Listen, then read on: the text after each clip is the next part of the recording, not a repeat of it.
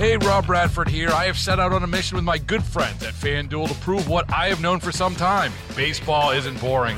Now I have a daily podcast to prove it with some of the most notable people in the baseball world, screaming baseball isn't boring from the mountaintops, or at least agreeing to come on our show. Players, managers, GMs, and yes, even the commissioner of baseball, Rob Manfred. It has been a constant wave of baseball's most powerful voices. So join the revolution. Subscribe and soak in Baseball Isn't Boring. Listen on your Odyssey app or wherever you get your podcasts. You'll be glad you did. First of all, I love pareidolia. I do it on a daily basis. I'll look in the clouds, I'll look in the tree barks for faces and patterns of other types. Are you the type of person who likes to look up at the sky and find shapes in the clouds? I'm nearsighted, so most of them actually look kind of blobby to me. So no, but I really do like the idea of seeing messages in the sky. You should put your glasses on. You never know what you're going to see up there. It does make sense, though, that you picked this story. Tell me about it. So my coworker Joe sent me this story. He thought it would be a good one for the show to take on. He reported on this group of astronomers from the University of Arizona who were studying the surface of Mars when they discovered a bear smiling at them. You know, of course, it wasn't the type of bear we have here on Earth. Scientists from the university actually think that it was a hill that was kind of broken apart at the center of a crater. But images of it really do look like a bear. It's pretty cute. So is this a Care Bear or a Build-A-Bear or a Pooh Bear? It has a little Pooh Bear similarity, I'd say. Okay. All right. Well, just checking. There are lots of possibilities here. Yeah. Welcome to Something Offbeat, the podcast where we dive into some of the eye-catching headlines of the day. I'm your host, Mike Rogers. We're talking with one of our producers, Lauren Barry. And to learn more about this bear on Mars, I spoke with Nathan Heller. He's with the Department of Psychological and Brain Scientists at Dartmouth University. You just heard him at the top of the show.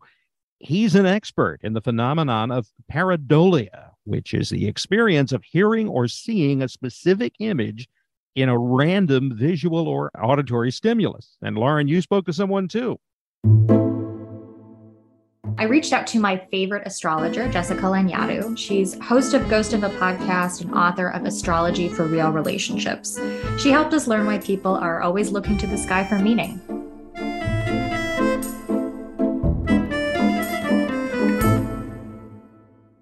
One of the my personal experiences that got me interested in this is of the auditory type. So I lived at a Buddhist retreat center in my early 20s for a number of years. And I would sit and meditate by the water. There's like a stream.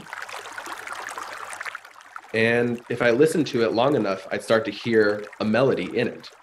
And it wasn't until I went back to college and learned that this is a very common experience. Like something like 20% of people will hear melodies, often kind of classical melodies, in ambiguous auditory stimuli. So yeah, I'm a fan of pareidolia. Tell me a little bit about it. Tell me about the history of it. So the word pareidolia, it was introduced by a German psychiatrist, Dr. Kalbum, in the 1860s. And he used it to describe what he called partial hallucinations. And by that, he meant hallucination-like experiences that relied on some prior sensory input. And these were experiences that some of his patients with psychosis were having. And then a bit later in the 1900s, researchers started conducting the first pareidolia style experiments. And what they did is they used auditory noise, which is like static of an out-of-tuned radio. And they found that people who are more prone to auditory hallucinations were more likely to hear voices or melodies in that static. And this is an example of auditory pareidolia. But more recently, researchers like myself have started to recognize there are tons of non-clinical contexts in which pareidolia is perfectly common, that we can all experience pareidolia in. And I think my favorite example is the common childhood activity of looking at the clouds and finding faces or animals in them and making up stories about those. So this is totally healthy, totally normal. I like to think of it as a form of creative play that anyone can engage in. And over the last couple of decades, we found that these types of common pareidolia experiences are actually connected to all types of important human capacities like religious or spiritual thinking, creative capacity, creative potential, and attentional processing too. Does peer pressure affect this at all? When people, when you're in a group of people and they say, well, can't you see it? Look, there it is. And you go along with them. Yeah. Yeah, peer pressure can definitely be a factor. So again, if we think about the example of finding faces or animals in the clouds with a friend, you might look in the clouds for a while and finally find something interesting and cool and point it out to your friend, and they might not see it at all. And in this case, you'll have to sort of guide their attention. You'll have to nudge them psychologically to see what you see. And this kind of psychological nudging is a form of peer pressure. And this type of pareidolia is a little unique because when it involves this type of psychological coaxing, it requires what we call in the business top-down processing, which means we have to bring online mental states like attention and expectation to actively shape our perceptual experience. You mentioned the religious aspect of this. That's what I think of. Somebody, a piece of toast pops up and they see the Virgin Mary on it. Or we see this kind of stuff all the time, right? I mean, well, the very sort of like classic religious apparition style of pareidolia, I don't know how common that is, actually. I think it's really interesting. I'd love to have some stats on how often people have those powerful, like overwhelming religious type visions. But we definitely have common, visual experiences that are pareidolic all the time. Like Heller said, pareidolia is actually pretty common. When you think about it, long before the bear on Mars, people have talked about the man in the moon. The folks at the Royal Museum in Greenwich, England, they tell us that other people have seen a toad or even a rabbit in the moon. My wife told me about a woman in the moon. She kept saying, look, it looks like a cameo. And it took me a long time, but I did finally see it. And now that's all I can see.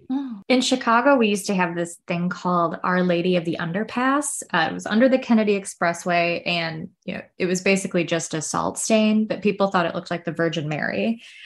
My mom and I went down to see it once, and there were all these candles. It was actually kind of beautiful. You mentioned the different kinds of pareidolia. Celestial pareidolia. Yeah. Could this be like looking up and seeing a dog, the different constellations and totally. The lion and whatnot? Yeah. So, I mean, I think that the actual perceptual experience, so I'm a perception researcher, and so I focus a lot on the content of the experience. I don't think that there's a big difference between celestial pareidolia and terrestrial pareidolia perceptually, but celestial pareidolia does have, a special influence on humanity. So like you were saying, like the constellations, right?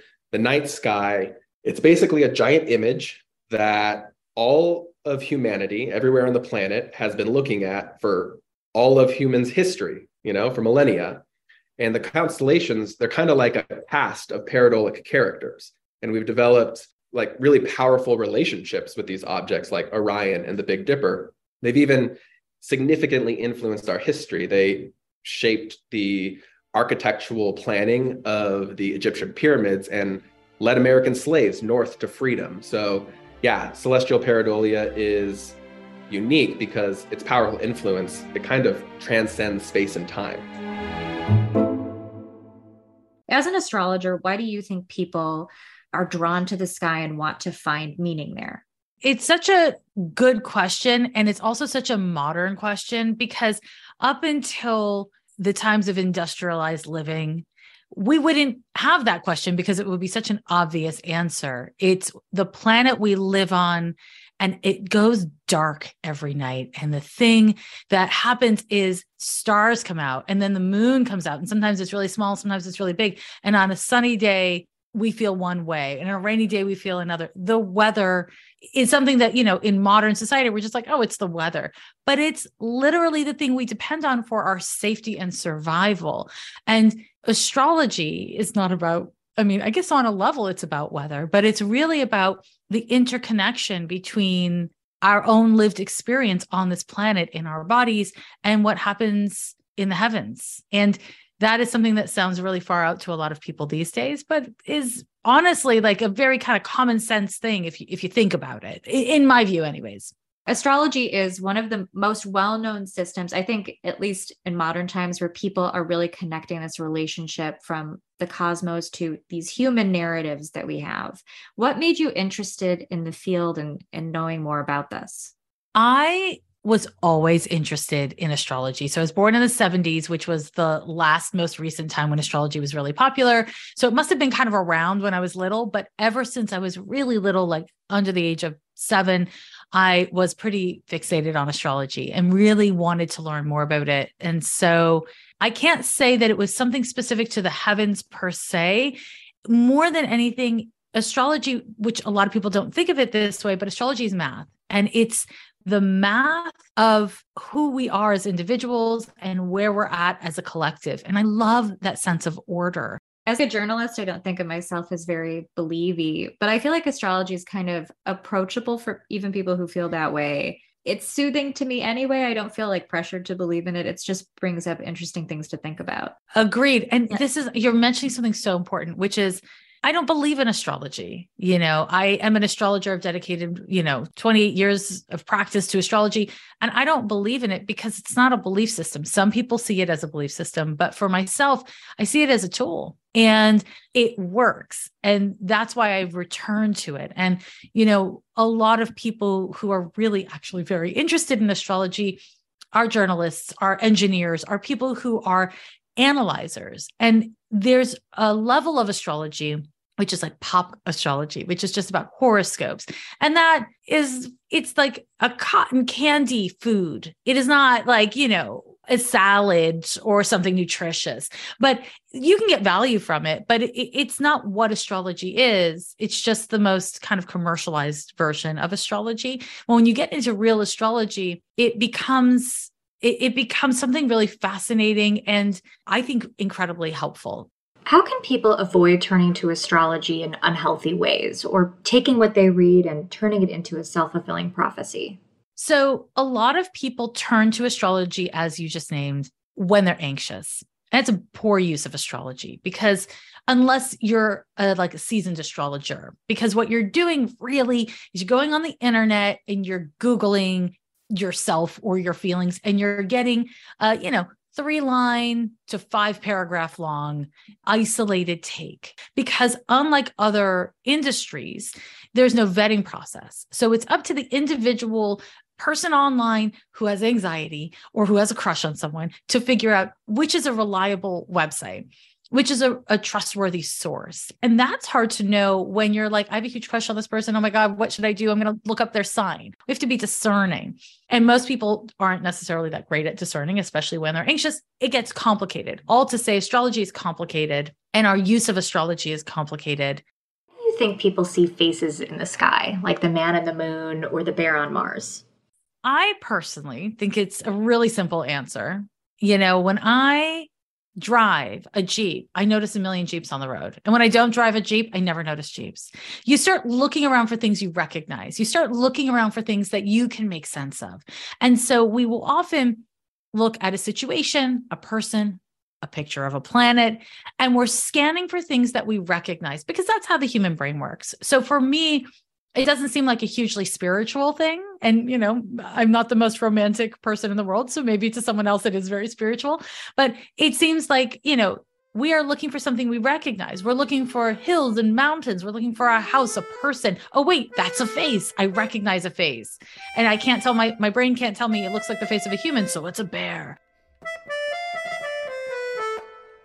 The bear on Mars. Tell me about this.